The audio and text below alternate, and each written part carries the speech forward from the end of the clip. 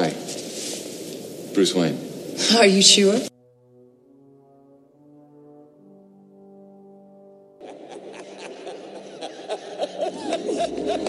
Jack is dead, my friend. You can call me Joker.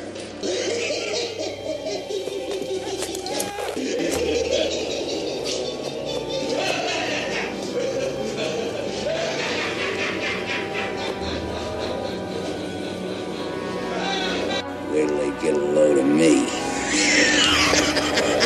What are you?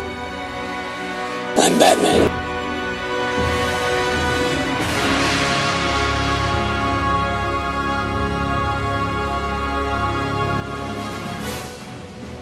Right, okay, welcome to the Filmwerk podcast, and we're continuing with the Batman action. This time I have Ben Pegley with me. Hello, Ben. Hey, Stephen. How's it going? I'm good, this is good. We're going to have Chris Droney doing the animated films with me, and as people have heard last week, they've had the 60s one from Danny, so it's good to get you in to do the 80s, 90s Tim Burton Schumacher days. Indeed. Yeah, so starting in 1989, I remember this, I was 13. Wasn't this the first film that was a 12 in the cinema? I think it was, yeah. Yeah. Not on video though. I think the first video or home release 12 was Spider-Man. But I could be wrong. Oh no, Spider-Man was the very first 12A. Yeah. Whereas Batman was the first 12, but it came out as a 15 on video because they didn't have 12 as a certificate on video back then.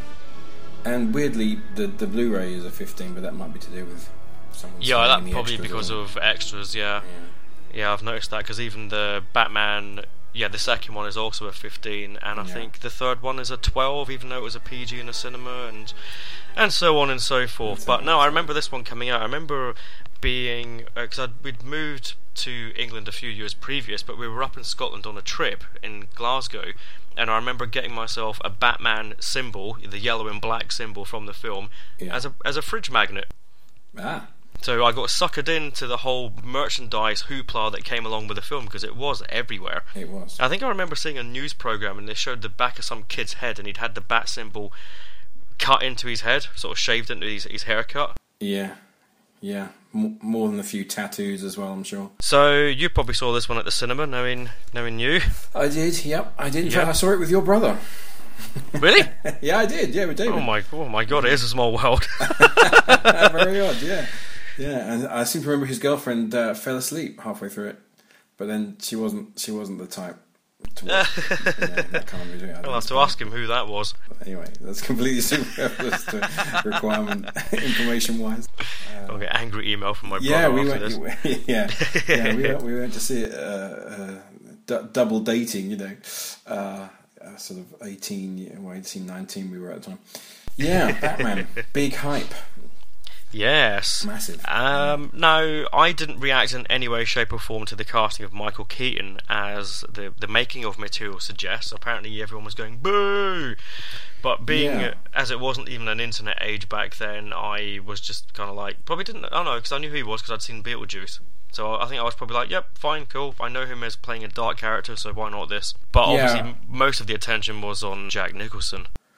Well, because of the payday, he negotiated a pretty nice. A lot of the top billing. That's right, and a lot of the clips they were showing were from him. Whether it was "You Can Call Me the Joker" to "Where Does He Get Those Incredible Toys?" They tend to be the ones they were showing on telly as it was coming out. But I still had to wait for this to come out on video before I saw it because, as I've moaned previously, I never got took to the cinema as a child. Oh. So, what was your first impression of it from seeing it? Well, like I said, the hype around it was pretty enormous. I remember that quite vividly. And for me, Keaton, although Beetlejuice had been the year before and I had seen it, and it was dark, but it was very obviously darkly comic, But I actually didn't associate him with that as much as I did him with Johnny Dangerously, which was a movie that he'd done, which was one of these. It was a kind of period mob movie, Prohibition era type thing, and it was a spoof movie like Top Secret and Airplane or something. And sort of weird lateral link between him and Val Kilmer there with Top Secret. Yeah. Anyway, and so I kind of knew him as a comedy actor, which I think a lot of people did anyway. but from that rather than Beetlejuice. But it kind of. But I don't think. I mean, it's a long time ago now, but I don't recall it being something that bothered me particularly. The only thing that really kind of bothered me more than that, being the typical. I mean, and you won't be at all surprised when I say this. Yeah. Is the fact that he was not, a big guy, and he wasn't. He didn't have the sort of physique or he didn't have the height, He's not, because I don't even think he's 6 foot. No, he's 5'9". Wow. Yeah. Oh fuck, he's taller than I am. Because in some scenes as Bruce Wayne, when you see him walking around in his suit, I kind of thought that jacket looks kind of long. Either that or he's got short legs. Yeah. Wow, this dude is not tall. No, he's not. And it's kind of, there's a few instances in the movie where he's fighting, henchman number 3 and henchman number 5 or henchman number 7, and they are noticeably taller than him, and you sort of think, yeah. And the problem I have with that now is that I can't quite separate whether can't quite sort of distinguish whether I felt that at the time. I know I felt that he didn't have the physique for it. The physique, he wasn't a kind of imposingly athletic looking guy. But I'm not sure whether the height thing bothered me at the time or not. It certainly bothers me now. Watching it now, I look at it and I think, man, it's like mini Batman, I don't like his hair in the first one. It's almost mullet-like. Yeah. Almost, not quite, but almost. It's certainly got, it's got a whole ring of 80s. Yeah, it's 80s hairstyle exactly. in there. Yeah, the 80s were in full swing, and Well, Jack Nicholson, is that still perfect casting, or was it ever perfect casting for you? I think when Dark Knight came out and Heath Ledger was getting all this attention about this new Joker, and it was like, he's now replaced Jack Nicholson as the ultimate Joker and all this, and someone somewhere who was very wise, I don't know who it was, but someone who definitely had something sensible to say was that it's kind of, sooner or later there'll be someone else who comes along and they'll do a different take on Joker, and then that'll be whatever. So Nicholson was this kind of, at the time, it was great, it was fantastic, and I think we only had what's his name, Cesar Romero, was it, who played it in the TV series? That's right. We only had him to compare it to, really, in terms of live action Jokers, and so at the time it was great. But I think it the passage of time and all that sort of stuff does have a big effect on these movies, and in lots and lots of ways, and that's one of them. I think Nicholson's Joker is kind of. I think I actually preferred his Jack Napier, the guy before the accident. He seems a more sort of believable and kind of interesting character. For the film they made, he's ideal and certainly earns his money and then some. He was the reason I still think why this film was such a huge hit at the time, and he got a huge back end deal off the second film as well, didn't he, Nicholson? Did he? I didn't know. No, I don't. Yeah, because they were originally going to have him in there as a cameo in an early draft, I think, meeting the Penguin, but it didn't happen in the end. But he still made it was something ridiculous amount of money, like 50 to 70 million. Wow. Just on the profits of the second film alone, which is pretty unreal. But I like the way this one starts off, because they go for the big and the grand, and they've got all the trimmings in there at the beginning, because you open up with this credit sequence that goes over this giant sort of concrete bat symbol that they've created, and with that lovely score from Danny Elfman. I have to say I do like Danny Elfman's score from both of these first two films that he's done.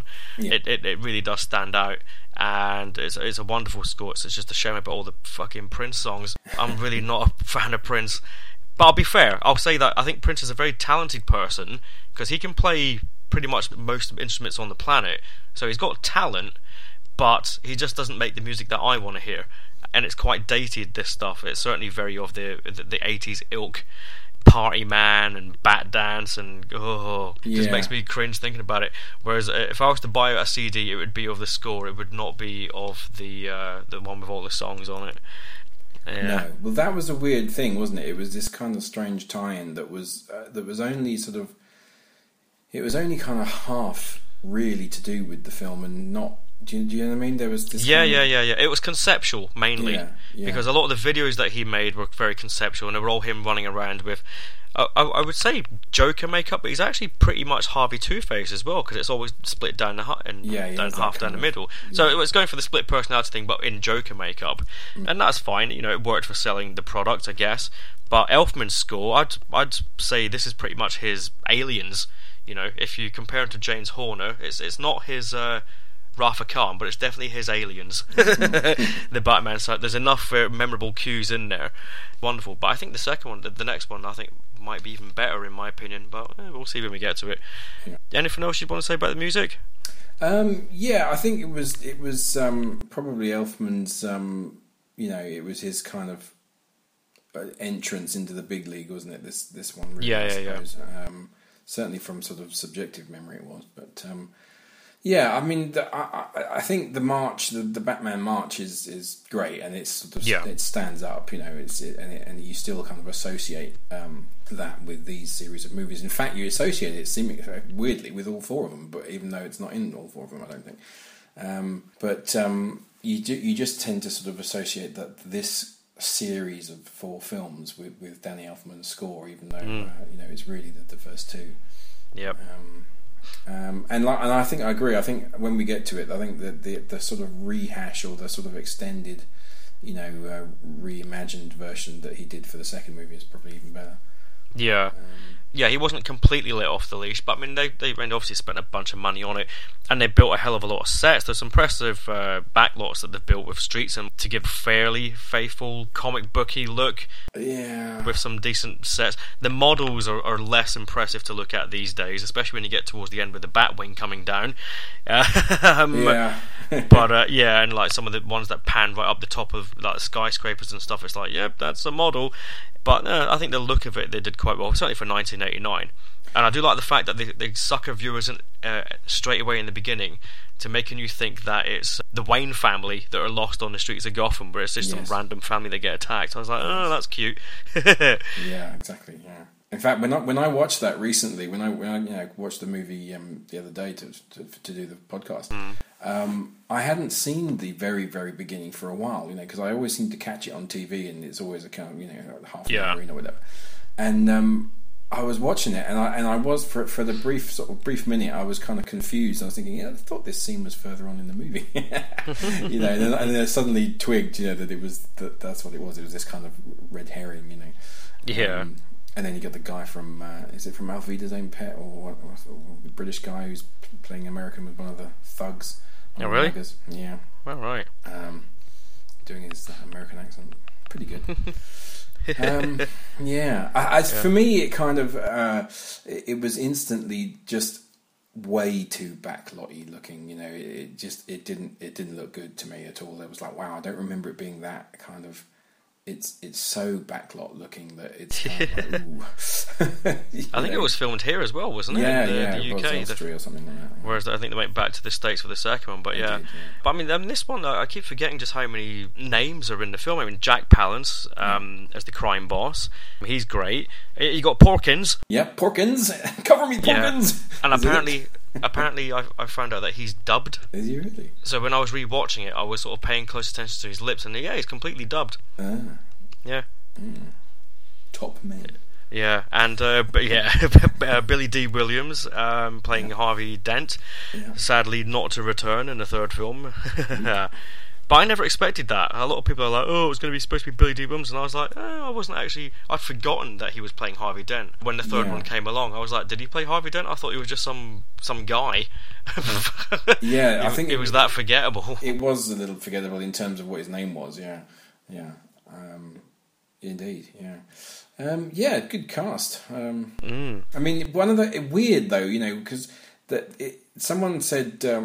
In fact, I think on the extra, someone quoted a George Martin quote that when he was talking about the Beatles and saying the Beatles were off their time. The best thing that happened to them was the fact that they had this amazing. They came about just at the right time, and it was. Yeah. And this movie is, he was saying that this was the same about this movie, and I agree. But one of the things that kind of is really apparent with the casting in the movie is how of its time it is, because a lot of the a lot of the characters in it, a lot of the people in it, won't be major players in the 90s. You know, they would That's right. It was so very much of its time. It was, odd. In fact, although when you think about it, many of them would go on to win Oscars. Kim Basinger, Jack Palance, and Jack Nicholson all went on to win Oscars.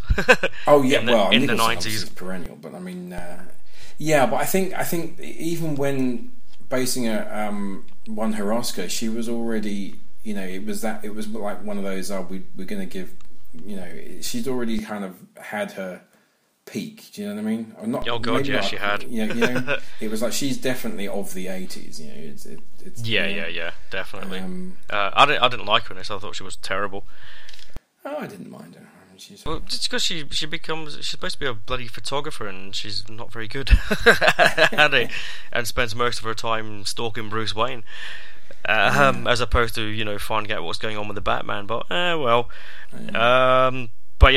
I mean, I think Jack Nicholson pretty much gets all the standout scenes, but they're so at a heightened level that it's just unreal. The whole wait till they get a load of me, which is followed by a very Cesar Romero laugh. I noted. Yeah, it's more Romero than people remember it as. I think. Yeah. Weirdly, even down to his look as well. Yeah, I was paying close attention to his henchman Bob though, when I rewatched it. Yeah, Bob the Goon. But he's not much of a bodyguard, because there's a scene when they're in an alleyway and they meet up with Porkins and they threaten him at the beginning. Yeah. And Porkins gets his gun out and then Bob gets his gun out. Hides behind Jack. He uses Jack as a shield. I'm like, what the fuck are you doing? Stand in front of him. That is one way to interpret his position. So at the end, when the Joker blows him away, I was like, well, he kind of deserved it. He was rubbish at his job. Otherwise, he would have found out why he had those things and told him. He didn't deliver it. The lines that he had, I didn't think he delivered very well either. I don't think they were too great. Bob's lines. Yeah. I mean, the interesting thing about this movie is, for me, is how much it sort of, the idea at the time was, to make The Dark Knight, to make a Batman film that was much more in keeping with the dark and brooding, comic book character and all that, and really, cast away the whole Adam West, debacle and the campiness and all that, and I don't mean to cast aspersions on the Adam West stuff. I love that, but that's one thing, and Batman's another.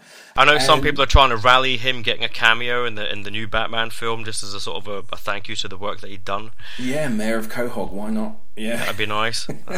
Yeah.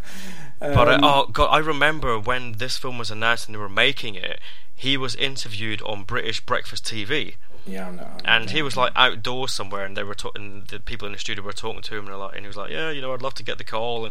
And then they ended it in a really cheesy way, where a phone rings, and then someone hands him a phone, and he answers. He goes, "Hello," and then he sort of gives the thumbs up to the camera, and it ends, and it's like, "Oh my god, someone's dignity just went out the window." Oh god. Yeah, because he was like late 50s or something, wasn't he? I don't know. Yeah. Something like that. Yeah, it wasn't going to happen, pal. But I mean, it's basically just scene after scene after scene of the Joker basically losing his nut into the middle of this film. Oh, we should mention Alfred as well. Michael Gough, who him and Commissioner Gordon are the only actors that I think that run through all four films. They do. Yeah, and I think he's at his best in this film, because even at the very beginning, when you've got Bruce Wayne at that party that he's hosting, he's just sort of walking around not paying attention, dropping pens there, putting drinks down there, and Alfred's following behind him, picking all these mess up after him. I thought that was a nice touch. It's a little bit of, Yeah, you don't get all that in the sort of sequels as they get a bit more daft.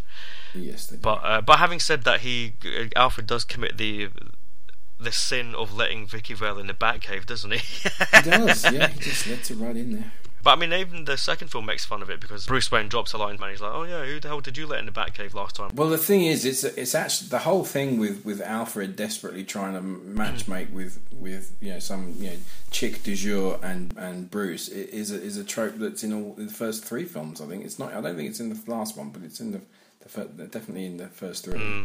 It's maybe it's time, Master Wayne. Yeah. There you go. Back off, Alfred. But I mean, I remember I said to you that before we did this, that I had a sneaky suspicion that this film is dated quite badly, and certainly effects-wise, it's really dated badly. God, yeah. But I was still finding some things that I liked, even little things like when he has rescued Vicky Vale and he takes her back to the Batcave.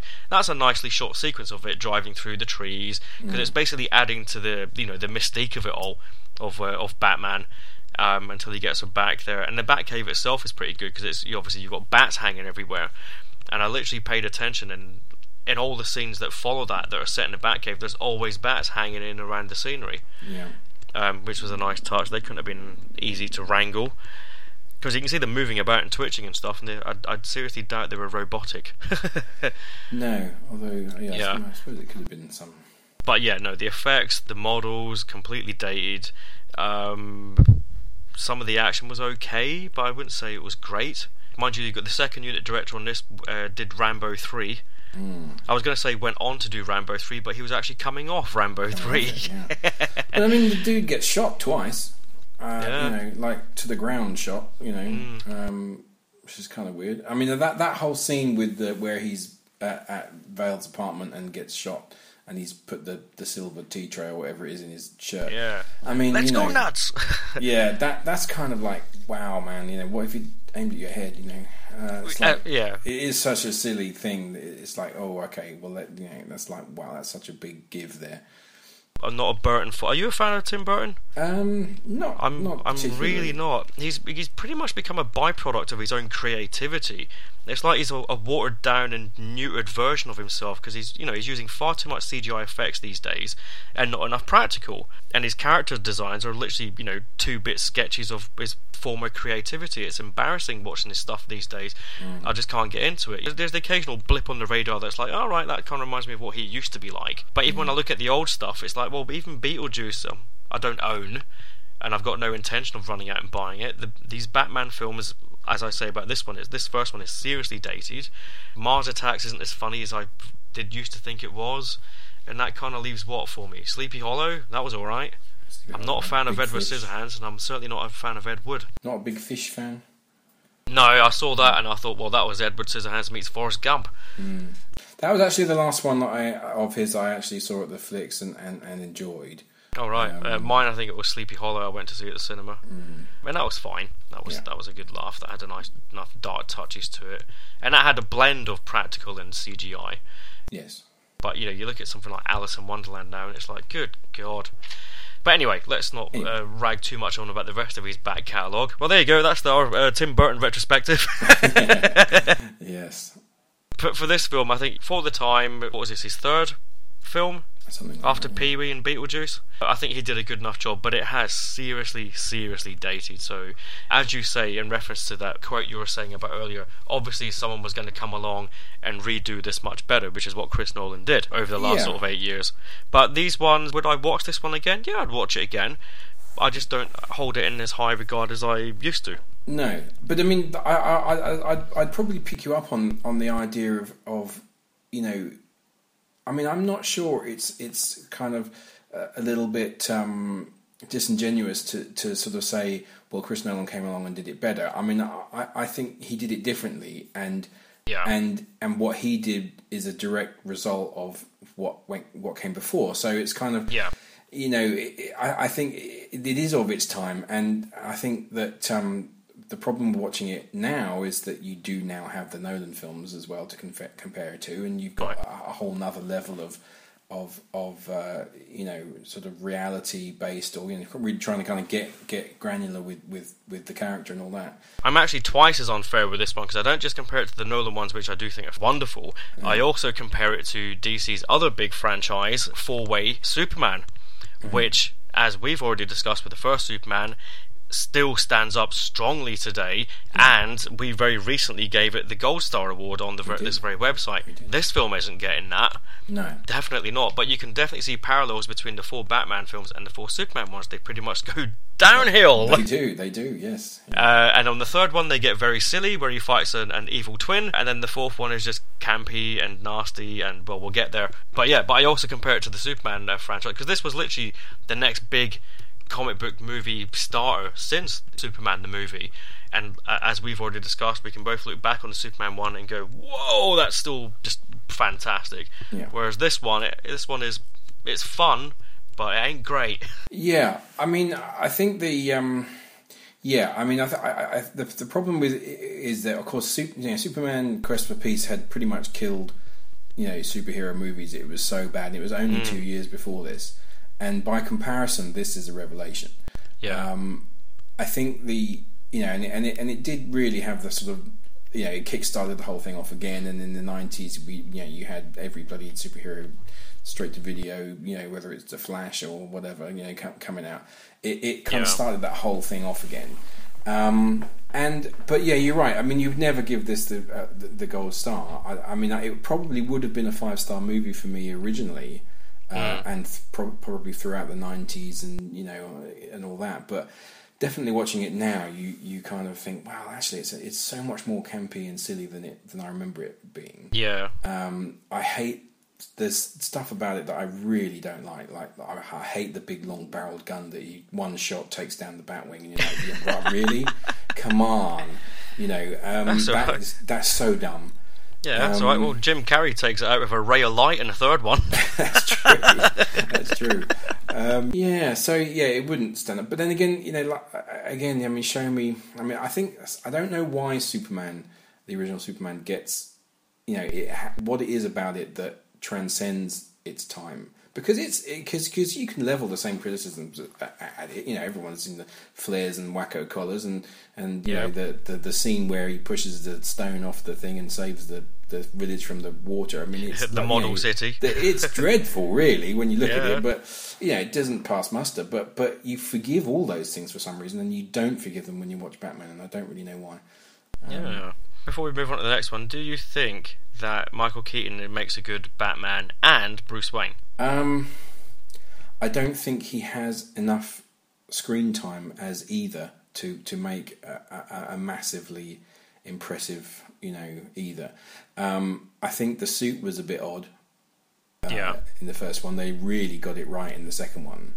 It was the muscle suit in the first one, and they went armoured on the second. Yeah, but I mean the cowl in particular in the second one is so good. It's so good, and in the first one, it's like, ooh, it looks like a big fat kind of. It's kind of. I think he's got a good expression on his face as Batman, but as we've said, he's certainly not tall enough. But they try and hide that with some of the camera angles. They just could have hidden it better with some of the stunt doubles. And I think, like you said, his hair and stuff is a little bit too of its time. I mean, I think. By the time we get to Val Kilmer's turn, when they have him, as Bruce, his hair is very. It's much more kind of. It doesn't matter. It's kind of fairly casual. It's not awful. You don't look at it and go, "Wow, that's so 90s." It's just kind of a bit more timeless. Whereas I think, with Batman with Keaton, it was like, "Whoa, it's okay." But he doesn't have that much to do. I mean, this was Nicholson's show, right? Top billing, paid the most. He's the one everyone's looking at, and Batman is sidelined. And I think that's kind of part. It's kind of the thing with Batman is in that, especially it's very easy to do that because of course he is the sort of brooding, doesn't say a lot type. Or he can be like that, and that's why you have to give. You have to give the material to Bruce Wayne, not Batman. Yep. And that's what the Nolan movies does much better, is to give much more credence to the Bruce Wayne character. Well, shall we rate this one then? Let's go. I think I'm a fairly sort of easy down the middle 3 these days for this one. Yeah. It's fun. Yeah, I think it's a 3. It's not bad. It's got a lot of terrible stuff in it. It's mainly got a lot of dated stuff in there. Yeah. Time has not been kind to it. Yeah, but so is the 60s film, and I only gave that 2, so so a 3.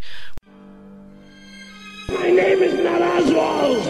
It's Penguin. I am not a human being. I am an animal. Cold-blooded. I am Catwoman. Hear me roar. Let's consummate our fiendish union. To destroy Batman, we must first turn him into what he hates the most. Namely us. You mean frame him? Burn, baby! I'm playing this stinking city like a heart from hell! That's a bitch. Now so am I.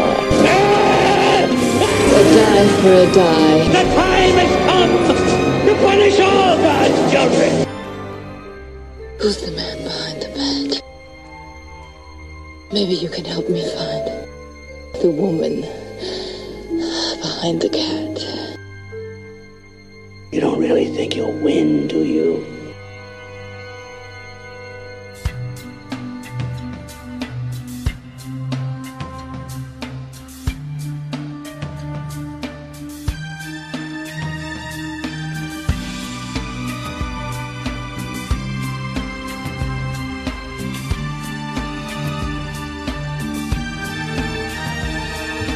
Well, it was 3 years on where Keaton and Tim Burton came back for the sequel, and I got very, very, very excited about this one, Batman Returns. And this was in my heyday of watching the America's Top 10, recording that, as it was on at 3 o'clock in the morning. And I remember the first teaser trailer. It's brilliant, I love it. And it's not on the DVD, it wasn't on the Blu-ray, and it got me right in the mood, as did the poster when it came out with with the 3 heads of the leads. And I think Burton certainly became a bit more familiar with the material, honing it more towards his sort of stylistic way of thinking, and having the Penguin in particular as one of the arch nemesis really helped that, because you've got the Red Circus gang, the Penguins themselves. And then, obviously, you've got the feminist angle thrown in there with Catwoman. So the Bat, the Cat, and the Penguin. When I first saw this, I totally fell in love. And there was no stupid fucking Prince songs. There was a wonderful new score by Danny Elfman. And there was a song written by Susie and the Banshees, who, I would say, this film partially responsible for getting me into them. Because I'd not been a Susie and the Banshees fan growing up as a youngster, under the age of 10 in the 80s. But at the age of 16 when this came out, they had just released an album called Superstition, which had the song Face to Face, which appears on this film, which I love. And I think they'd also released a single called Kiss Them For Me, which I'd heard on the radio by accident and went out and bought. So I became a Susie and the Banshees fan. Right. Yeah, and you only hear it in the background playing in a wonderful scene between Michael Keaton and Michelle Pfeiffer when they meet at the Masquerade Ball, which we'll come to later on. Otherwise, you have to wait till almost the end of the credits to hear the song properly. So it's not as featured as the Prince songs were in the first film. No, I was well away with this one. It gets criticised for being too dark, not necessarily for content, but just for actually just being too dark. But I think that just comes out of the design of it, because you look at it, it's got something that Joel Schumacher literally took hold of and ran apeshit with in the sequels, which is having these giant statues amongst the city. Yeah. Because although in this one it appears they've only got one outdoor set, which is like the square with a few back alleys going off, everything seems to take place there when they're doing stuff outdoors. But you've got all this. It's almost like, it probably is. I'm pretty sure he says this on the documentary. Very German expressionist sort of stuff going on. Yeah, also with the design Eastern of the European world. sort of Soviet type stuff. Yeah, definitely all that. Which is good. It gives it a good feel, a good look. And but does Michael Keaton get more to do in this one? Because even when we first see him, he's sort of sitting in his chair looking bored until the Batlight comes along. He's like, I can do something now, can I? Did you see this one at the cinema? Oh, of course, yeah. Did you go with my brother? No, I didn't. No. By the time this one came out, I was at college, and we'd sort of drifted away, really. Didn't really see much of each other. But I saw it at the Flicks. It was. At the time, I was very much, thinking, "Wow, this is just great." It's it kind of just seemed to solve quite a lot of the problems of the first one. In some ways, I liked the darkness. The kind of, it was more visceral. It was nastier. It was. I mean, the Penguin was definitely quite a loathsome character, repulsive, and.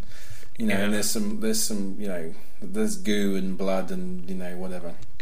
Green slime coming out of his face most of the time. Yeah. Whether he's eating raw fish or not. Oh, he really got into the part, didn't he? He did, yeah. But I've got to say, though, that the more I watch this film, the more I just fall in love with Michelle Pfeiffer's performance. Because when I first saw this, I was like, I don't get interested in Sword and Catwoman, whatever. But she's just magical, isn't she? And I don't think I think she tops anyone that's come before her, and they've yet to beat it. Haley Berry, yeah, God. But the outfit is still, because we were watching this the other day. I was with my other half, and we were literally watching it and just in awe, talking about this costume, because it still looks so good. And it's also the makeup she's got on her face that helps carry her. Yes. With around the eyes and then the lips as well. She just looks great, and she's got some of the best scenes. That scene because she goes home, doesn't she? Yeah. From a hard day, and then she's forgotten to do something at the office, and as she's coming in, she's like, you know, feeding the cats and listening to the answer phone and getting, you know, pissed off, you know. So she runs back to the office, and then that's when she's attacked. That's when she's confronted by her boss, and then presumably murdered. Christopher Walken, who we'll come to in a bit. Yeah. And it's when she returns home again after being awoken by all these cats. It's almost a repeat of the scene that you had before, but it's like the zombified version, because, you know, she's got a cut on her forehead, she's very pasty looking, and she's very robotically feeding the cats, and it's all flowing everywhere and hitting the answer machine. And then it's when she hears a message about a beauty advert or something about, hey, if you wear this, then your boss will be asking you to stay after hours, and that just pushes her over the edge. And then she starts trashing her apartment, and the music score that is playing, that cue, made me go out and buy the CD. Well, that and the Susan the Banshee song was on there too. But I bought the score for this one on CD, and that music cue is fantastic, and she plays that scene so well. She does, yeah.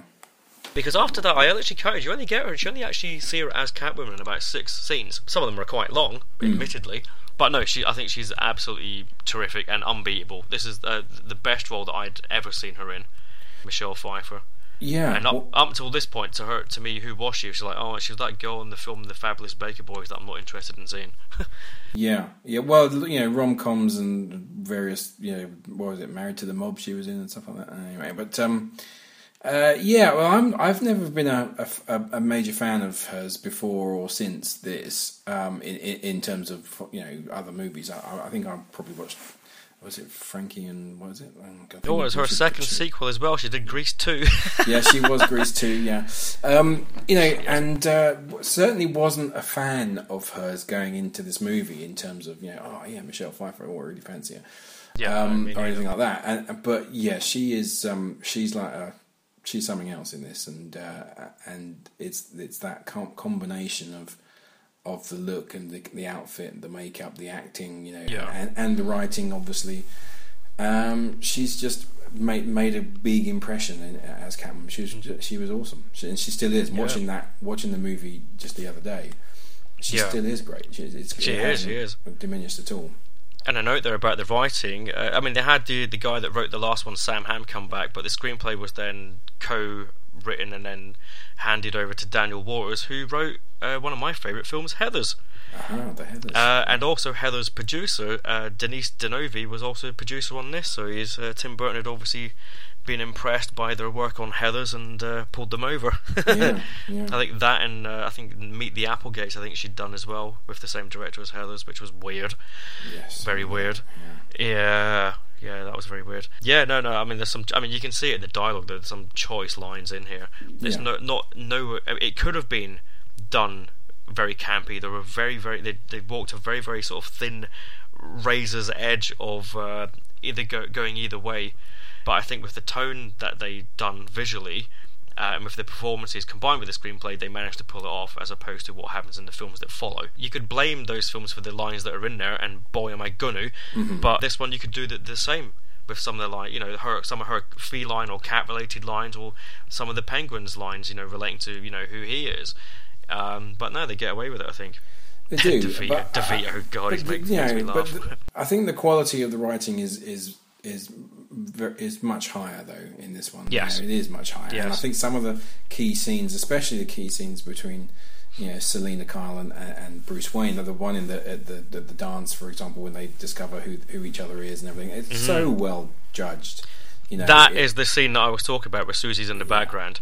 That's one of my favourite scenes in the film. Yeah, it's not overwritten either. It's not overwritten. Right. It's not overacted. It's just done in such a good way that that's still good. You watch that and you think, there you go. Yeah, good stuff. It gets me every time with that, because he's just been confronted by Christopher Walken's Max Schreck at the party, and it's a masquerade ball party, and literally Bruce Wayne and Selena Kyle are the only two not wearing masks. Yes.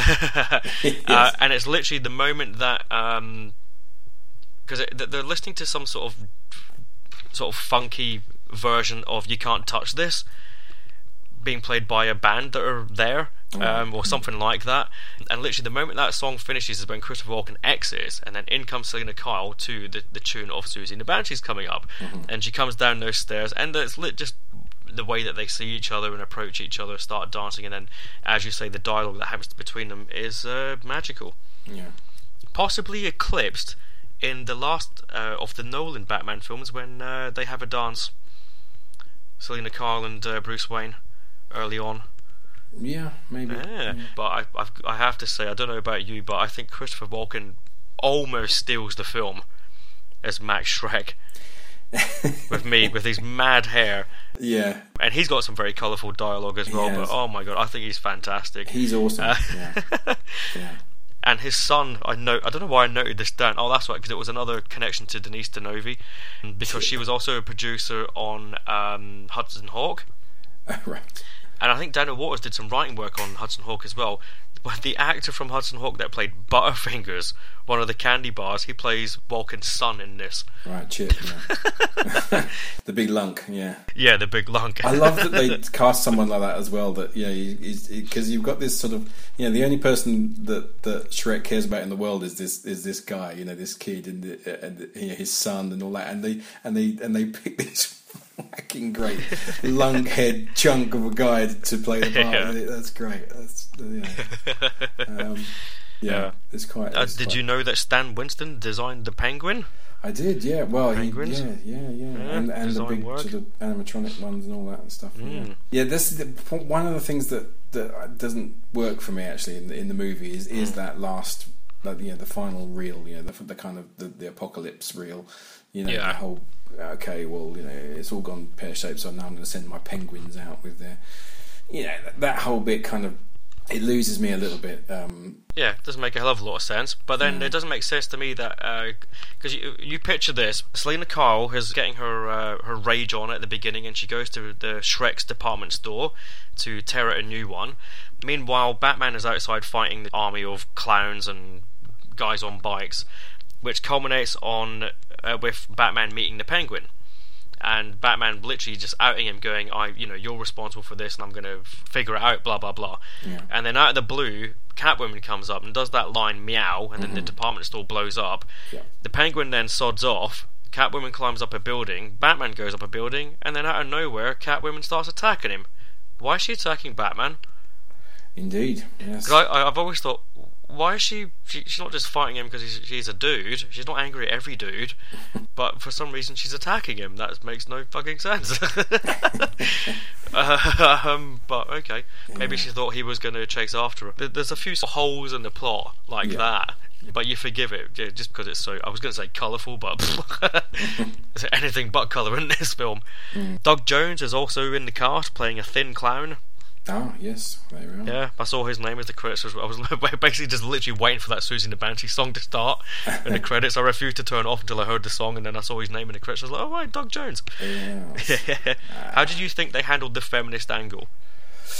Well, because you get early scenes of her trying to chip in with some advice in the business meetings and being like, she makes a great cup of coffee, the all kind of stuff.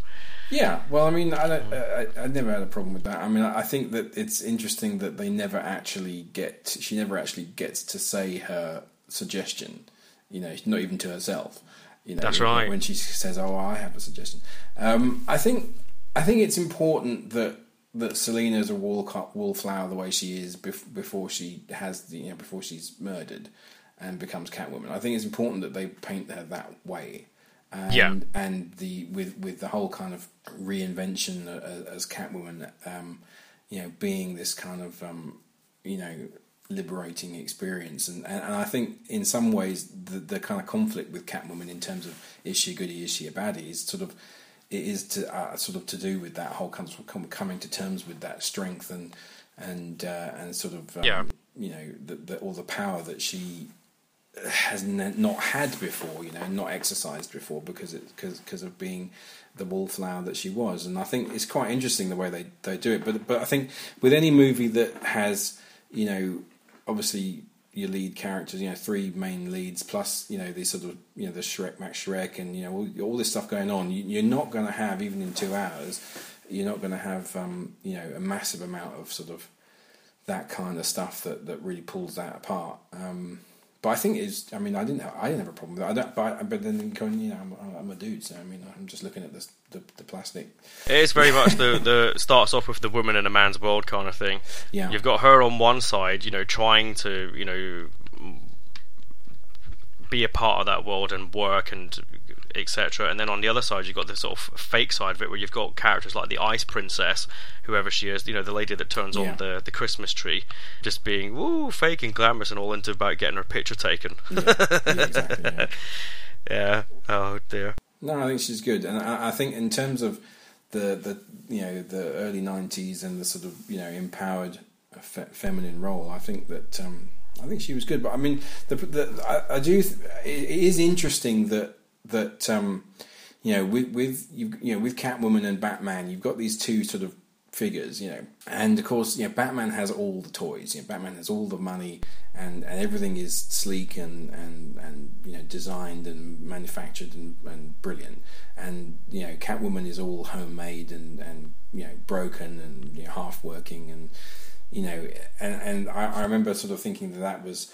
Whether there was sort of a significance to that in terms of the male-female and the feminist angle, but I am certainly not qualified to really sort of, really pull that apart myself. But I mean, I certainly, enjoyed the character and the performance on levels that weren't just about how good she was. No, absolutely.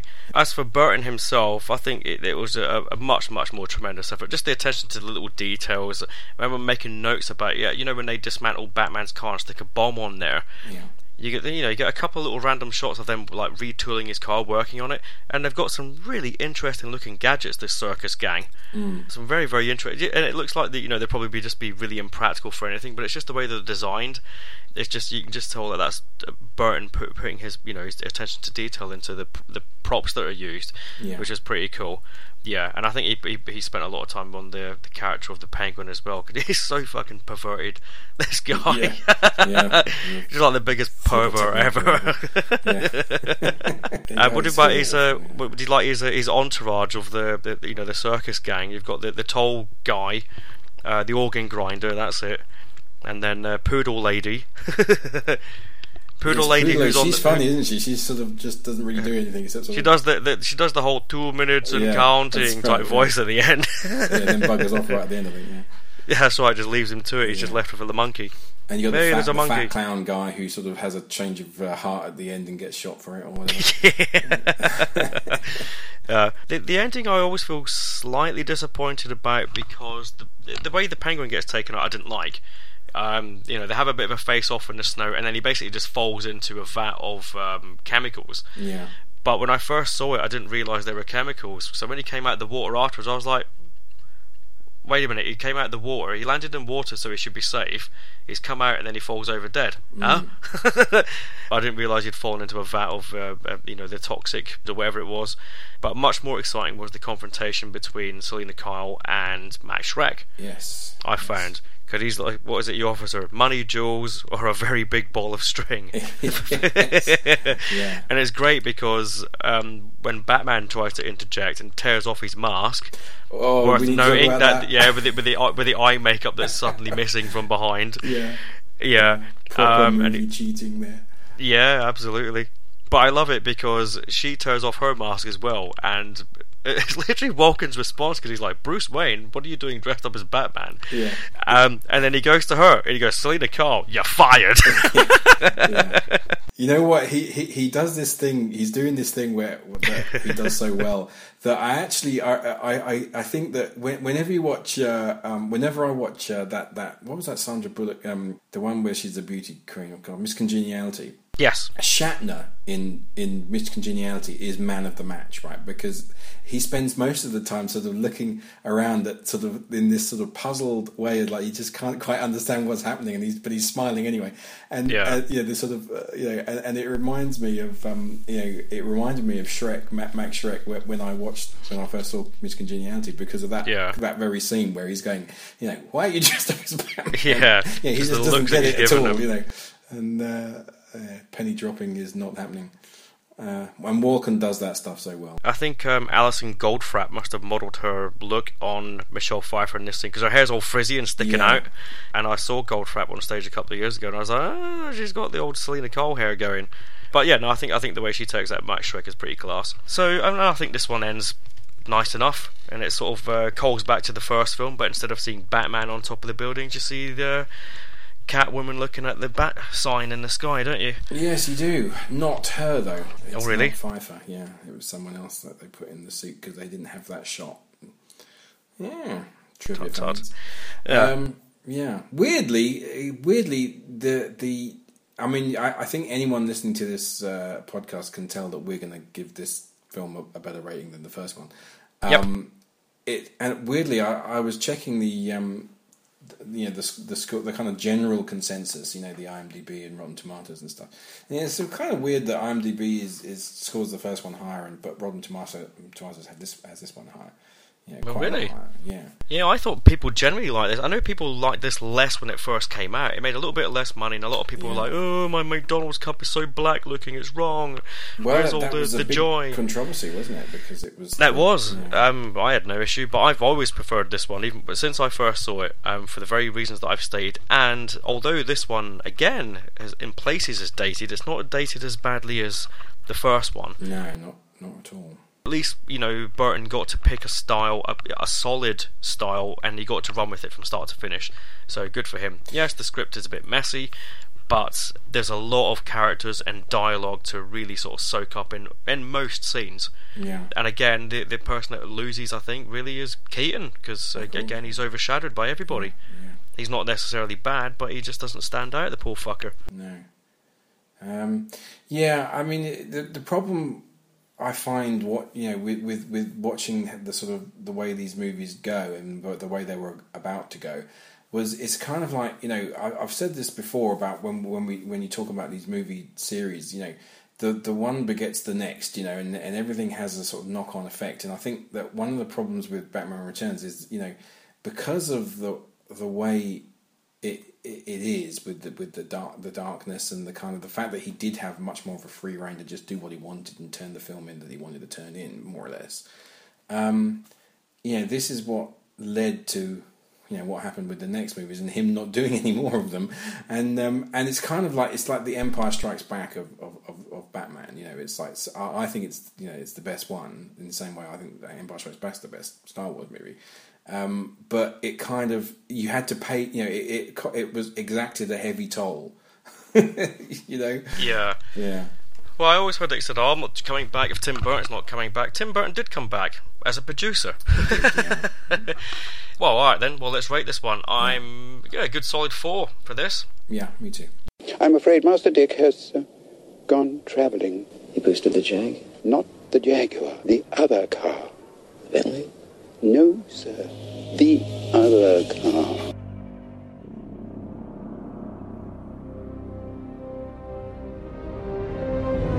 Riddle me this, riddle me that. Who's afraid of the big black bat? Gotham's finest. Who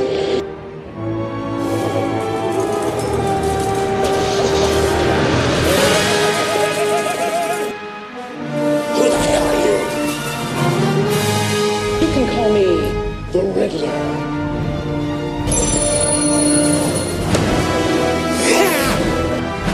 Holy roasted metal, Batman!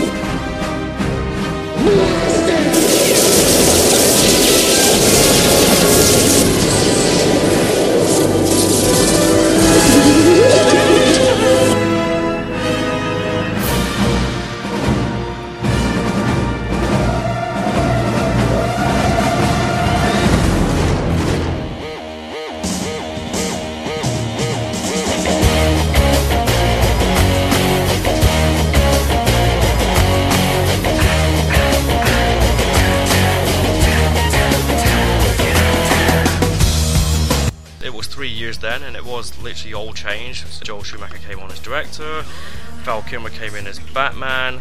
Yeah, this one, yeah, the teaser poster says it all. The Batman logo with a big fucking question mark over the top of it. Yeah, no, I have issues with, but I've had issues with this one since it came out. It's not one that I sort of started to dislike over time. I've always had issues with this one since when I first saw it, because straight away by the end of the film it was like, wow, Jim Carrey playing the Joker and Tommy Lee Jones playing the Joker. Yeah, no, there's something not right. And it is pretty much the Jim Carrey show, this one, I think. That might be unfair in some places, but I think he was the one that pretty much stole most of the show and the lines, and I don't necessarily mean that in a good way. But it was very much an event movie when it came out, didn't it? Because, as you've mentioned to me previously, there was a massive soundtrack attached to this, song-wise, from major bands, because this was a time of releasing a hit soundtrack album with songs from and inspired by a movie. So it's basically It was "Kiss from a Rose" from Seal, which I'm not sure is even in the movie. That's at the end credits. Oh, right. I think. And of course, "Hold Me, Kiss Me, Thrill Me, Kill Me." "Kiss from a Rose" was a re-release, though. Yes, it was. Yeah. But which is, I don't know whether that's possibly something to do with Kilmer, because I know he did that with one of the other films with the Sneaker Pimps with 6 Underground. It was him that got re-released. Yeah. All right. Yeah. So it was. Whatever happened to Seal? I don't know. I mean, last time I saw him, he was he was working out in the gym that a friend of mine used to work at, which is a long time ago. But yeah, maybe him singing "Who Wants to Live Forever" and murdering it at the Freddie Mercury concert just kind of ruined things for him. Oh my god, really? Although that was before this, wasn't it? So maybe not. All right. Oh well, maybe we'll see him on the 80's Rewind tour. Yeah. So yeah, you had that song, and you had the U2 song, which is great, which is on the end credits as well. In the first song on the end credits, I think. You've literally got a lot of top-notch people working on the crew as well, though. Even like the effects guys, because I saw Rick Baker down there as an effects guy for makeup. John Dykstra, who did a lot of visual effects, he's in there. Sat in a jacuzzi with John Dykstra, yeah. And obviously the big cast names, Nicole Kidman came in, and fucking hell, man! Literally, because I rewatched this one not that long ago, and she annoyed the hell out of me because all she does is hit on Batman. She's really... Literally from her opening line, she's like, hard entrance. And I'm like, what the fuck? Did you just say you're supposed to be a doctor working a crime scene? Yeah, I actually didn't mind that. You know what? I'm not a Kidman fan, right? I'm not a Kidman fan, but if I had to think of one film where I did actually think, wow, actually, yeah, she's kind of hot, it's this movie, weirdly. I actually quite dug it. And still do, weirdly. Watching it recently, yeah. But we've had this discussion. You like the blondes and I don't. I'll tell you what, though, I've never been a big fan of... I saw a film that she'd done around about this time there called To Die For, which is brilliant in. She's wonderful in that. And since then, I've not liked her until literally this year, 2013, in 2 films, Paperboy and Stoker. And she's terrific in both of them. So she is a good actress. Was it Malice she was in? Oh god, I went and saw that. I saw that, but that was before this. Yeah, with Bill Pullman and Alec Baldwin. That's right. Yeah. That was one of the first films that I saw at college. Right. Because when I went to college, that's when I started hitting the cinema big time. Yeah. And that was one of the first films that I saw in '94. Yeah. God, that takes me back. Well, I thought she was cool. She was okay, and I've never really liked her in anything, much before or since. Yeah, I'm certainly in a sort of hot chick kind of way. But yeah, I thought she was good. Yeah, I mean, it's the villains I don't like in this movie, actually. Weirdly. Yeah, but as much as Jim Carrey annoys the hell out of me, and I'm sure we'll go into detail as we go along, Tommy Lee Jones is the one that I fucking can't stand. Yeah, it's awful. Because he's just laughing and giggling, and I know it's because he had no idea what to do with the character. Apparently, it was one of those cases of my son said I should do it. Or I did it for my kid kind of thing. Yeah. Which I always hate. Whenever you see an actor getting to a certain age and then doing kids' movies, you're like, oh my god, they're doing it so their kids will look at them and look up to them. Yeah. And I hate that because the films usually end up being fucking terrible. Yeah, he's just way over the top. But I mean, a lot of it is that, can you just blame the actors though? Can you also blame Joel Schumacher for the way he directed it? Because it's all right away, it's grand camp, it's zoom ins. when they're not needed. It's bright lights, big city. You look at the background of the city, and the windows of apartment blocks all have different coloured lights in them. Like everyone's got different coloured light bulbs in their apartments, and it's just insane. It is just absolutely insane. But then I also blame the script and the script writers, because the dialogue is just ultra cheesy and ultra on the nose. What was it we were moaning about when I said I hated a film that's literally just explaining things as they happen? Yeah. This was recently. Anyway, this does that. In that opening scene where you've got Batman going up against Two-Face in this safe, yes, that he's trying to rob, and he manages to trap Batman and a security guard in this safe that's then attached to a cable and it gets dragged outside by a helicopter, right? Yeah. And in this safe, this acid starts to come out, and this annoying, sodding extra, someone's fucking cousin playing the security guard is literally shouting everything out that's happening. Oh my god, it's boiling acid! Hey, that's my hearing aid! And because he pinches his hearing aid. Yeah, and everything just being told to you, and it's just like, oh, it's so annoying. Yeah, he's doing a Rob Schneider, isn't he? I mean, he's Yeah.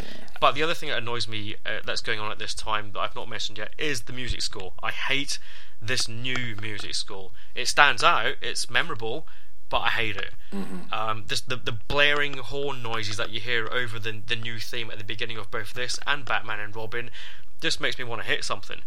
But thank God I find the remote and turn it down. Elliot Goldenthal, who I'd only known from one other film previous to this. The year before, he did work on Interview with a Vampire. Right. And there was the odd moment in that where the horns started to go, but I'm not a fan. I've heard some of his other work, and he's actually quite good.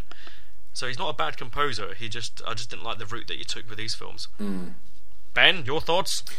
On the music or anything else? I quite like the theme. In terms of the music, I quite like the main fanfare theme, sort of the theme that is the most kind of memorable part from it. No, I didn't like the way it's kind of constantly, especially in the sort of last, the third act. It's kind of like, it's just a constant blaring horns and it's so bad because there's no hardly any dialogue in that whole last sort of rescue effort, and it did get slightly wearing the music, but then the film by that point is wearing as well. In fact, it's for me weirdly. I mean, I give this film a greater pass than I thought I did, if you see what I mean. I actually think that it's kind of it is obvious to lump it together with Batman and Robin rather than put it together with the Burton 2. It is obvious to do that, but I think it's a little unfair to do that as well, because they're definitely not in the same league. And I think there's quite a lot to actually like about Batman Forever, and I still enjoy it. I still enjoy watching it, but I don't like Tommy Lee Jones, and I don't like Jim Carrey. And I think what Tommy Lee's doing is he's trying to keep up with Carrey. He's got this guy. Yeah, that's right. Doing all this stuff that he does, and he's thinking, what can I bloody do to kind of compete with this? So I'm going to kind of shout a lot and fire my gun and laugh maniacally. That's right.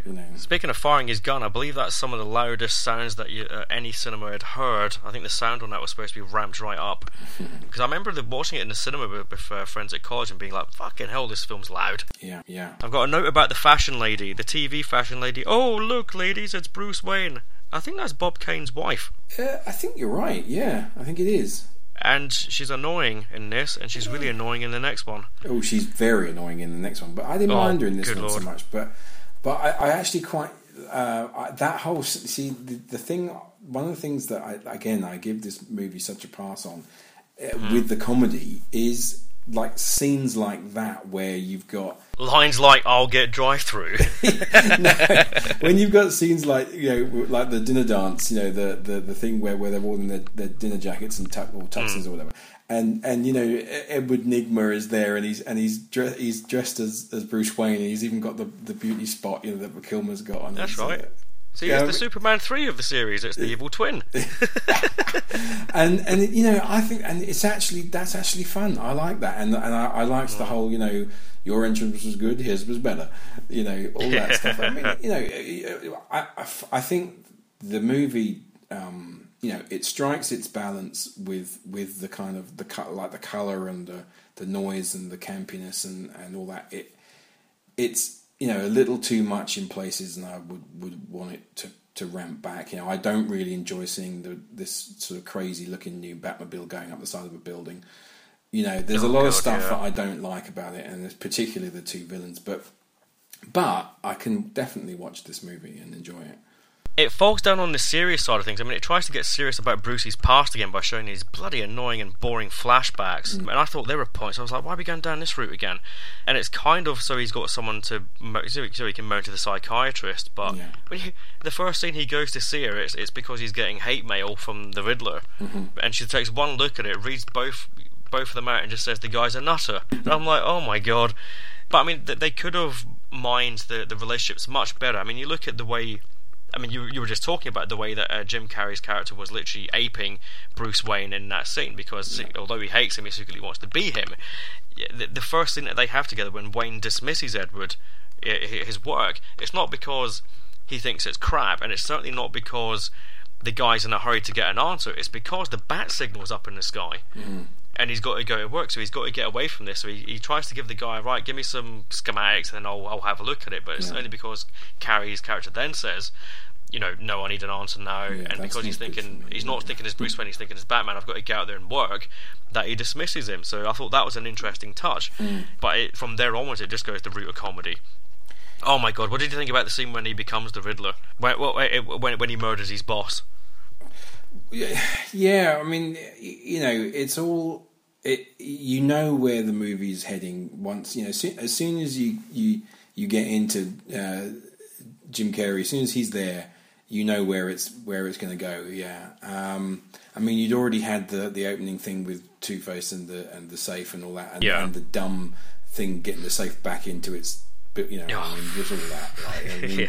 I mean, you already, and of course the super annoying security guard and everything. You already kind of know where we're going. But as soon as you've got that whole scene with the sort of the crazy helmets and headgear and all that stuff, and his performance dials in straight away. It's like, okay, we're in comedy territory, and and watching it again, I'm definitely. I start losing the will to live whenever those two guys are on, and I much prefer the stuff with Bruce Wayne and Chase Meridian, and even the stuff with Robin, with Dick Grayson. No, he's fine. He's really annoying in the next one, but he's not so bad in this one.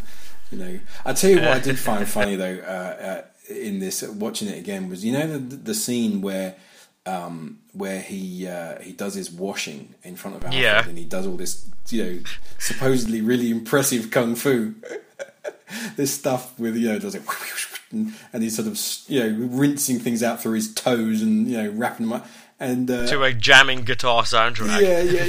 And at the end of it, he kind of winks at Alfred. How cool am I? And I'm thinking, man, that was the most unimpressive load of crap I've ever seen. I'm so glad you said that. I've got a note here going, Ben is going to mention the washing up. It's terrible. Although at least he does do a little bit of mopping up at the end, which is well, exactly. Otherwise, I'd be like, you fucking floor. Go back to the Riddler quickly. Another thing I've got, when he's sitting there making his decision about what costume he's going to wear, that's the dumbest scene. It makes no sense, because one, he already has a fetish for the costume. Two, he already has a fetish for the green and the question marks, because he's already left riddles on Bruce Wayne's desk at work and outside his gate at home. So I'm like, why is he thinking about the name, because he's like, Quizman or fucking whatever. And the costume, I'm like, surely by now shouldn't this scene be earlier on in the movie? Maybe they did film it to be dancing around the most obvious name for himself as well. I like when he introduced himself to Two-Face. He's like, you can call me the Riddler. I was like, is that a commentary on you can call me the Joker from the first one? Yeah, maybe. What about Sugar and Spice? Well, I was a Drew Barrymore fan, and she does look rather lovely in this, I have to say. I'm not a Drew Barrymore fan, and I do not think she looks lovely. But I don't like the dark-haired girl either. No, she's not. Debbie Mazar. I don't think she's a very pretty girl. No, she's kind of weird looking. But, no, they were going to call them something else, weren't they? It wasn't going to be Sugar and Spice, it was going to be something a little bit more seedy originally, and they thought, no, we can't do that. What's going on with Carrie's wig? Why has he got a ginger wig on sometimes and then his normal Bruce Wayne hair the rest of the time? I have no idea. It's one of those... Because it keeps going from like flat top, and then at the end it's got that weird curly shapy thing going on. Oh, at the end they all get their new costumes, don't they? I mean, they all get their sort of lovely going bad out guys costumes. And all. Yeah, I know. Yes, and a nice close-up of the bat butt. Oh, yeah, and they do that 3 times, 4 times in the next one. Yeah. Tell you what though, when they have the mansion attack, I did put a note down that Carrie actually manages to do a really good Riddler laugh when he blows the place up and he twirls his stick. I was like, oh, that's a little bit Frank Gorshin. Yeah, I actually quite like the one thing that I don't mind about him is that scene where he's popping the little explosives everywhere as well. Yeah. And dancing around and does the baseball thing at the end. Yeah, and doing his thing. Yeah, that's all right. It's I think any time the volume goes up to 11 and he's shouting and doing his that shtick and going ha ha at the end of every and sentence. Tommy Lee's kind of trying to keep up with him. I'm just kind of like, oh god, piss off. Now you like you're into your fighters. Yeah. Mark Dacascos, do you know him? I do. He's in this. Was he really? He apparently he is the Dayglow fighter that Dick Grayson goes up against when he pinches the Batmobile even. Oh. When he gets out, the guy with all the makeup on. There you go. Yeah. Dacascos, yeah, indeed. Yeah. When it gets towards the end, though, it is literally ran away with itself, and then you've got the holy grated metal Batman. Fucking hell. Yes, that's yes. I mean, yes, holy rusted metal Batman. That's it. Yeah. This metal, it's rusted. It's got holes in it. Oh, okay. Oh, God, fuck off. Yeah, it is definitely that back third of the movie is where most of the crimes are committed for me, in terms of that. I've also written down that Chase Meridian is a bit of a cock tease because she's interested in Batman, and the moment she gets Batman, she rejects him for Bruce Wayne.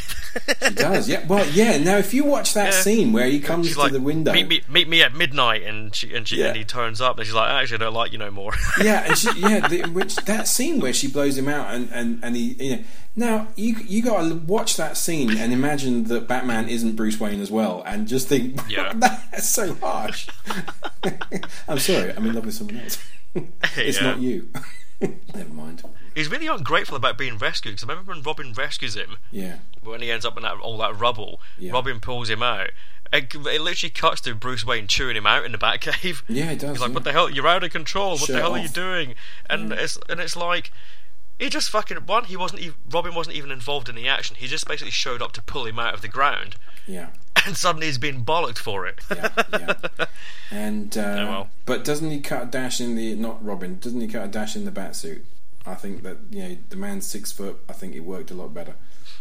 Yes, I'm not sure about the nipples and all that, but whatever. No, I just don't like Val Kilmer's pouty lips. He hasn't got the right lips. Yeah. They look like they're almost about to whistle. He does. But yeah, the outfits are nice and shiny. Yeah, very shiny and sleek, and I think it was probably what with the added height and stature, the added stature of Kilmer, I think it worked the best of those movies. I've got one Tommy Lee Jones moment that I quite liked, although I shouldn't, because it's him cackling like a fucking moron again. It's in the mansion attack, because he's got this thing about the coin where he won't kill someone unless he flips it onto the right side of the coin. Right, yeah. So as Bruce Wayne and Chase Meridian are fighting off all these thugs, he's basically nonchalant, very sitting back, flipping his coin every now and again, and sort of going, when it comes up, the answer he doesn't want. Yeah. Until he finally gets it the way he wants, and he just sort of laughs wildly and then shoots him. For some reason, that always makes me chuckle. Don't know why. The Riddler's riddles are really dumb, but I guess that's another callback to the 90s. Sorry, not the 90s, the 60s, because they were all dumb anyway. Yeah. But I don't like the way that Alfred and Bruce Wayne figure them out, because they basically got these numbers, and then just randomly they go, maybe it's letters of the alphabet, And then just as randomly they go, well, maybe those numbers aren't meant to be like that. Maybe these two are supposed to be joined together. So instead of 1 and 8, it's 18, which then leads them to the answer of mystery. Yes. And I'm just sitting there going, really? Yeah, they are. Yeah, and I also don't like Commissioner Gordon cheering like a fucking Burke when they're on their way to that island to face off. He's like, yay! And he's like shaking hands with his colleagues, and I'm like, do some fucking work! Yes. Bloody turn a light on and go home. Put the coffee on, because Batman's on the on the case. Yeah. But so, yep, down goes another Batwing with a ray of light. Yes. And the Batboats. Yeah, and they don't even kill the henchmen, they just sort of round them up and catch them in a net.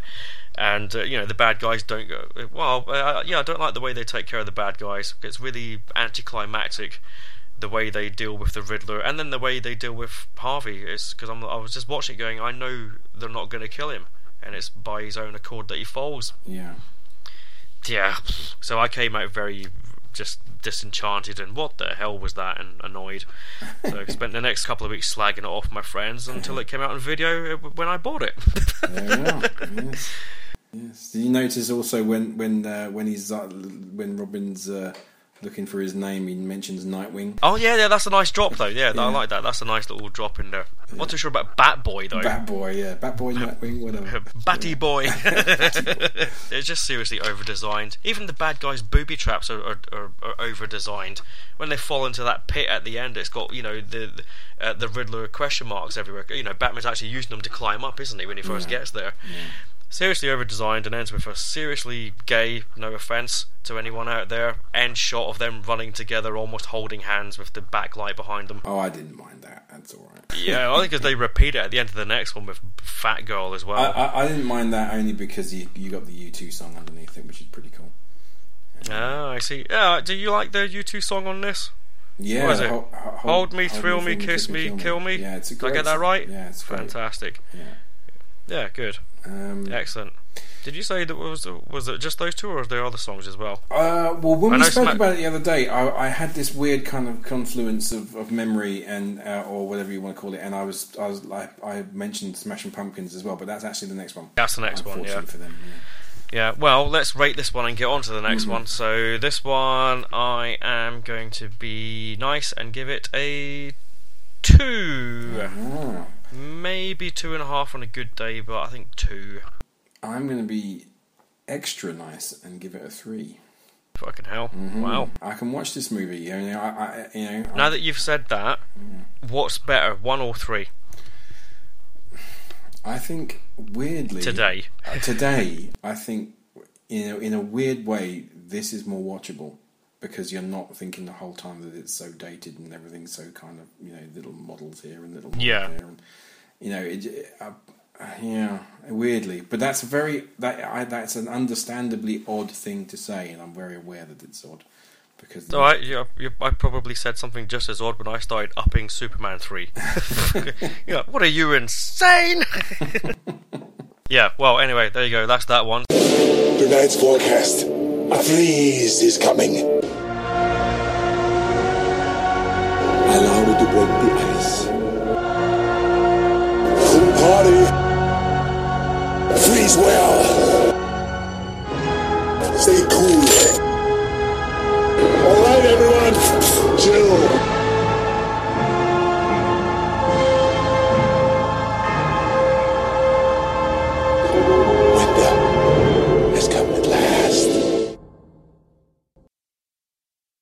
You're not sending me to the cooler.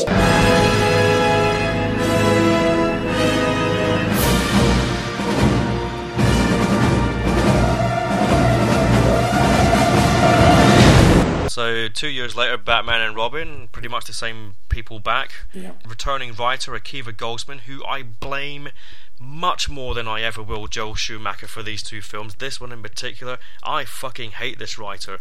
He also wrote Lost in Space. Brilliant. The movie.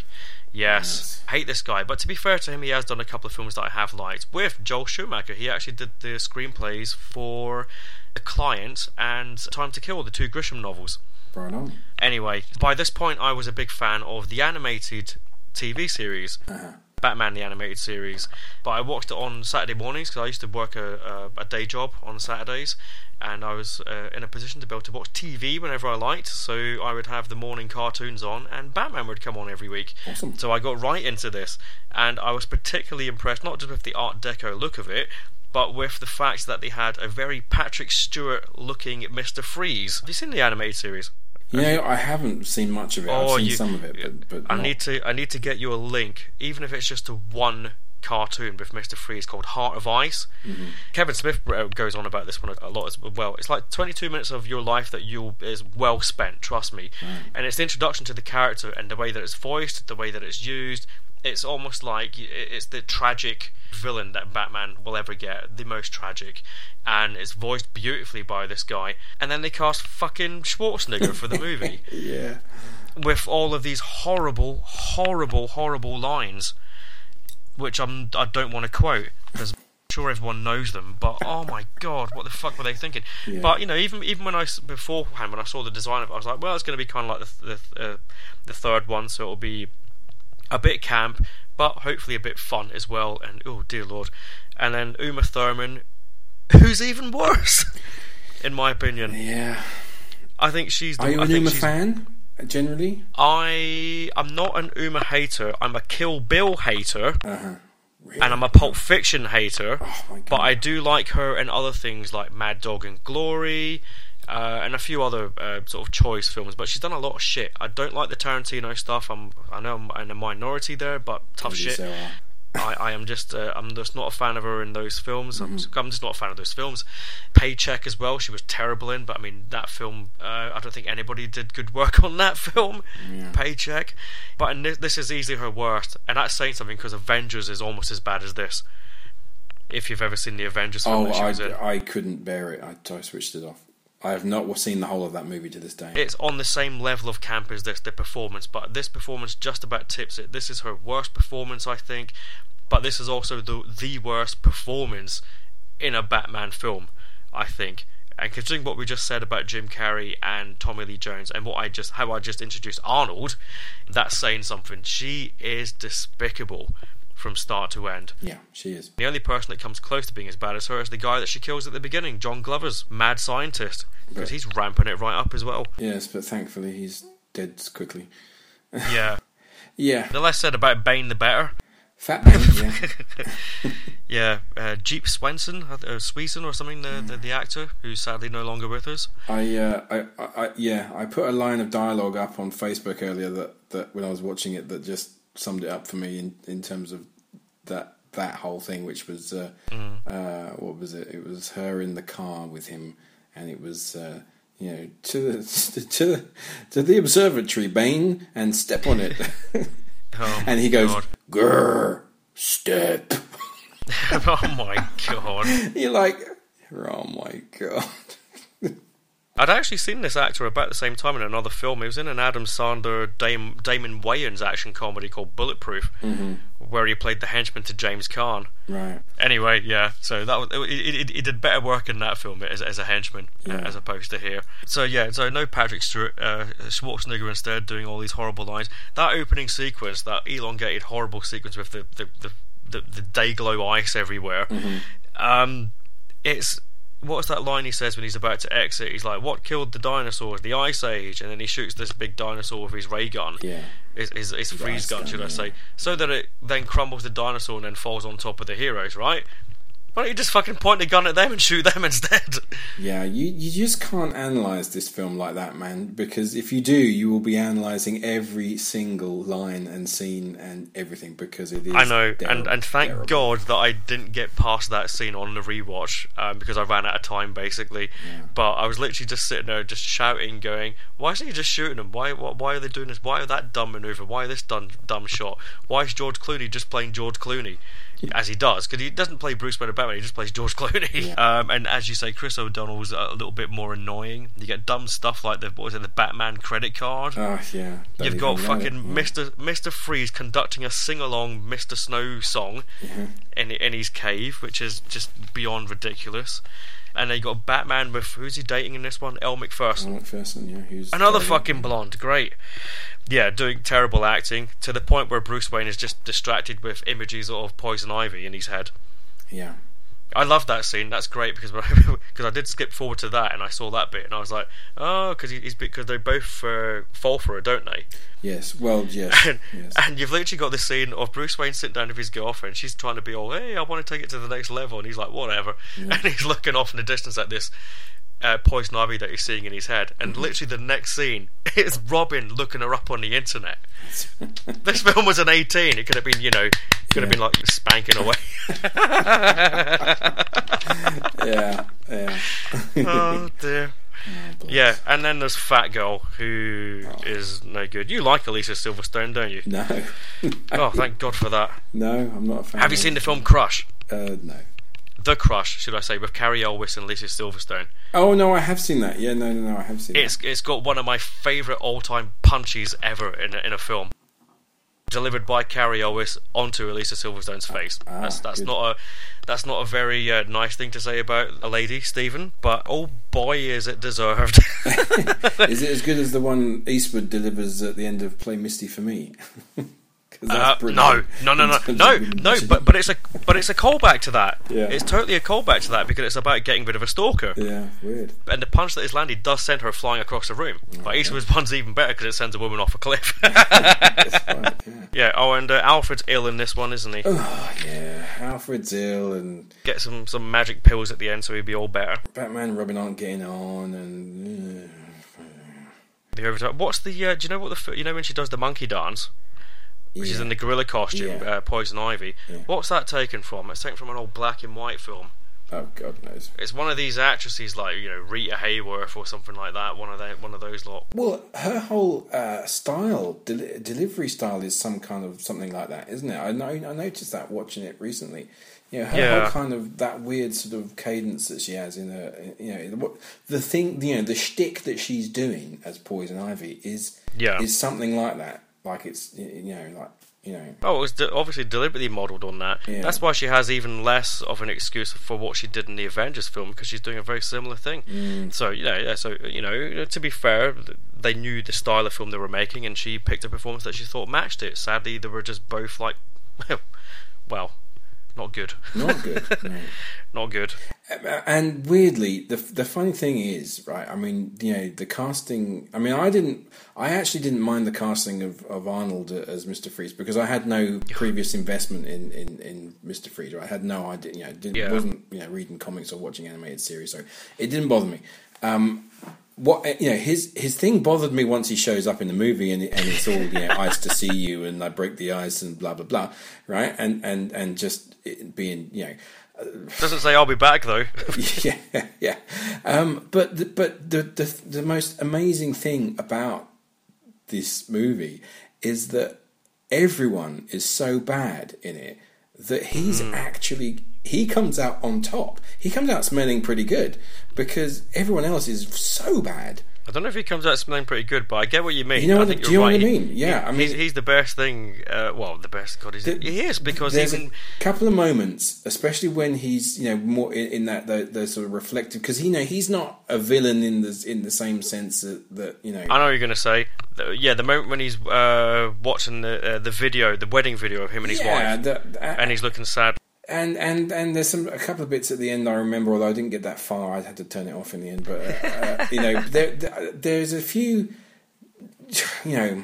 He has a couple of morsels of redeeming qualities, which are completely absent from the other four main. Now you see, I'd be tempted to give him half a point for that scene, but it's interrupted. Well, he's interrupted. Yes, by one of his henchmen, and then he shoots him with the gun. He goes, "I hate it when people talk during the movie." Yeah, and that's right. I'm just like, oh my god, you just destroyed what could have been a proper moment, because that is what the character's about. It's about pining for his dead, his wife who's in suspended animation, who's got this illness. That is totally what it's about, and that's when if you watch this animated cartoon, you totally get that, and it's done perfectly right. Whereas here, it was completely wasted. Did you spot Jesse Ventura? Yes, I did. Yes, a security guard. Yeah, and the guy, the other dude next to him was the other security guard. He was in Gladiator, wasn't he? And various. Is it Rolf Mueller? Yeah. Oh, right. Yeah. Oh, cool. Yeah, you knew. I tell you what, the thing that where it is immediately, this is the first scene. It's the first scene with Arnold trying to nick that giant diamond, and it's Batman and Robin arriving, and they've got skates built into their boots. Oh my god! And you're like, oh my god! And that's where you start, and the movie then continues with that most horrible of tropes, which is that idea of whatever you need to be able to do, they've got a gadget that can do it. So whatever you need to be able to do. Anti-shock repellent spray. It's what is it? Oh, I'm tied. I'm with ice here. Okay, hey, I've got a little thing that sort of melts the ice. Yeah, that's right. What have we got here? Oh, okay, I can do that. And right. Surfing the doors. Oh my god! Driving the Batmobile down the statue. Yep. Those ridiculous looking statues surrounding the city. Yeah, and of course, this being 97, we're talking. There's a proliferation of CG architecture and stuff like that, and it's not great. It's not great. Giant Batmobile with one seat. Yeah. You'd think there'd be two seats. I don't know what the hell that going. No, Robin, I'm going to have this huge 30-foot long machine, and it's all mine. Anyway, carry on. Yeah. Robin kind of wimps out. He doesn't do much business at all towards the end. All right, he suckers Poison Ivy, but he doesn't fight. She then takes advantage of him in fisticuffs. He needs Batgirl to bloody bail him out. And she bails him out in the fight with Bane because, I actually read the comic, the comic they made of the film before the film came out. And in the comic, when Bane ends up grabbing the both of them, it's Robin who's meant to reach over and grab the pipes sticking out the back of his head and then rip them free.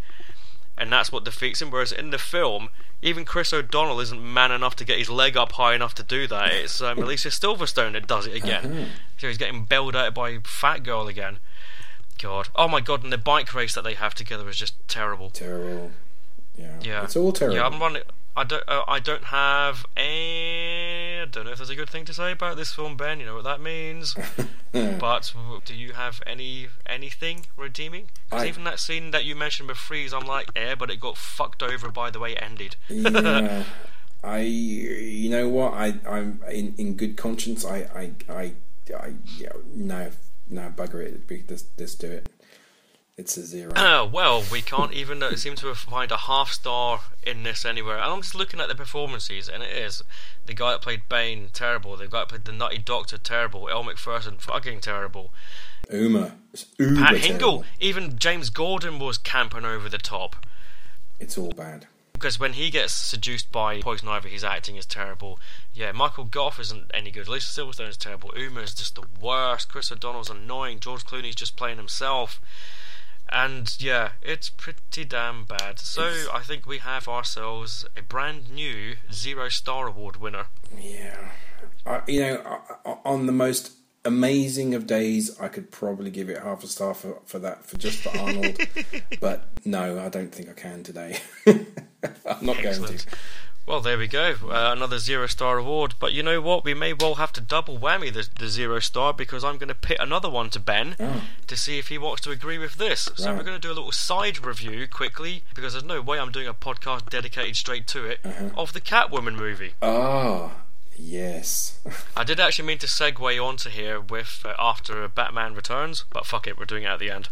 Yes, indeed. Well, why not? Catwoman, did you go see that one at the cinema? I did actually go and see this at the cinema. Yeah, I did. You paid money to go see this? I didn't pay money, strictly speaking, because I had sneaked in. No, because I had my whatever it was. What was it? 2004. We've been UGC. Oh, like a UGC unlimited card. I had my unlimited card, so I just went and saw it. Yeah. Basically, I had some time to kill. And my wife was out on the Raz, and I was had some time to kill, so I went and saw the movie. And I literally got a phone call 2/3 in. You kind of like the idea of the image of you sneaking past the usher and not paying. Yeah, no, I literally got a phone call 2/3 into the movie saying that I needed to come. Turn your bloody phone off during the film. Yeah, it rang and I had to go. So it was like, oh, thank God for that. I can actually legitimately walk out of this shit thing. Oh wow, you actually walked out of it? Yeah, I did. Yeah, I left. Fantastic. Yeah. So have you not seen it all the way through then? I have. I did subsequently, many years later, see it all the way through, and wished I hadn't bothered. But I've seen it twice. The first time, I knew what was coming. Though that's the weird thing. It's because they unveiled the costume beforehand, and I literally just pointed and went, "What the fuck is that?" Yeah, what is that? She had the double whammy this year of literally Catwoman and Gothica, both really terrible movies, but this one just took the And what's with all the hip hop and the girl power music and Benjamin Bratt just being fucking useless. And Sharon Stone vamping it up. Yeah, it's just terrible. I mean, what's the first thing she does as Catwoman? Oh, that's right, she runs across and deals with a noisy neighbour. God. But it's you remember all the rooftop shots of her, whether she's doing that walking, in time, kind of walk. Yeah. The backgrounds are the worst looking CG that I've seen in a long time. And I don't know if you remember it, but do you remember the scene also in Batman Returns where Selina has dropped to the floor to her death, and the real cats, come along and start nibbling her fingers and sort of nibble her back to life. Well, that equivalent scene in Catwoman with the CG cats, which are so bad, it's unbelievable. And you're like watching it and you think, really? They couldn't just get some freaking cats in, I know. I mean, I know but it kind of mirrors, as I said earlier on, about where Tim Burton's career went, when he just dropped practical and went for CG, and it just doesn't work. It never fucking works. I mean, alright, some practical effects you can tell are fake, but it doesn't take you out of a film necessarily, unless it's done bad. It's awful. Done badly. It is awful. Who was the director of this? It was a French guy who had worked. He was part of Jean-Pierre Jeunet's team, who worked on his films, including the first American film he did, which was Alien Resurrection. Who was the director? Pitoff.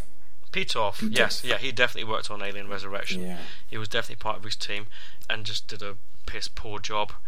But, and again, annoying soundtrack, annoying characters, annoying actors, annoying everything. So I'm throwing that in there for the 0-star award as well, unless you have anything redeeming about it to tell us. No, nothing. It is. It is a steaming pile of crap. It's rubbish. I was actually somewhat, sort of, ever so slightly excited at the prospect of a Catwoman movie. It had been a long time in the pipeline. It was like, and various people had kind of come and gone as being sort of going to, first of all, Pfeiffer was maybe going to do it, and then Annette Bening, who was up originally for it, might be doing it, and then she's too old, and you just, so much time goes by, blah blah blah blah blah, and then finally, okay, we're doing it, and the moment I saw the costume, it was like, oh shit, they have completely buggered this up already. I don't even have to see the film. It's buggered. That's rubbish. I know. And the film was terrible. And like I said, when I walked out of it, it was like, oh, thank God, I can just walk out, and I actually got a reason to, rather than just because it's so crap. And interestingly, it has a lower score than Batman and Robin on IMDb. No, I don't blame it, because it does affect. Batman and Robin just basically gives me a headache. Yeah. Watching it, it's just a bit of an annoying headache. But Catwoman just it insults me. Yeah, as an audience member.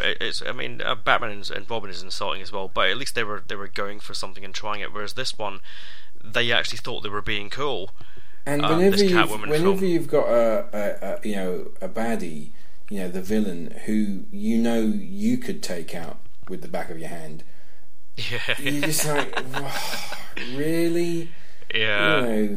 I mean, and I find that insulting to the character. You think, well, hang on a minute, you need to, just because it's Catwoman, that doesn't mean you need to tailor the villain to someone that you think some, weak ass woman can do it. I mean, it's like she's not weak; she can do it. You know, she can do the business. Give her a proper villain to have a go. It's the Elektra factor again. You know, it's like, what's Elektra doing the whole movie, moping around? You know, not sure of herself, and then let's not even talk about that again. Anyway, yep, listening to all the wrong fucking music, the pair of them. Yeah. It's bad. It's so bad. I couldn't possibly even watch it again ever. But I did have people defending it at the time. I know my sister-in-law. She didn't think the movie was that great, but she thought Halle Berry looked fantastic in the outfit. Wait a minute, which sister's this? Because you've got about 10,000 of them. Oh, my sister-in-law Kathy, my brother's wife. Okay. I remember her saying she thought Halle Berry looked stunning in the costume, and the costume was great and everything. And I remember thinking, really? Watch Batman Returns and just no. Welcome to You Are Wrong, to quote Bill Hicks. Yes, Bill Hicks said some class things about another Sharon Stone movie. He did. He did, yeah. Check out that on YouTube, folks, for Bill's quick capsule review. That's right, yeah. And you can apply it to this film as well. You can. Bill's quick capsule review, piece of shit. Yeah, 0 stars. Well, there we have it. 5 films, and 2 of them getting the 0-star award. Oh dear. And this is the Batman and the Batman-related franchises we're talking about. We didn't do that with Superman. We came close with the 4th one, but not quite. But of course, so you know, the Batman and Robin thing, you know, is a franchise killer. Just buried it. That was that. Yeah. Until you know when. Indeed. There we go. Well, there we go. I'll be back with Chris Droney to talk about the animated stuff. But I'm going to check some of that out. I do certainly encourage you to start with that episode, Heart of Ice. You can probably YouTube it. Batman the Animated Series, Heart of Ice, 22 minutes, and see if you can spot Mark Hamill's voice in there as well. Yeah, he's done a lot of that, hasn't he? And then, if you like it, and if you like the style of the show, look up some of the Joker episodes, because Mark Hamill does actually play the voice of the Joker. And he is one of the best, I will just say. But I suppose for him, the best place to start is with the movie they did, the Mask of the Phantasm, which Mr. Droney and I will be talking about, along with a couple of other of the animated features. So everybody can look forward to those over the next couple of weeks. Fantastic.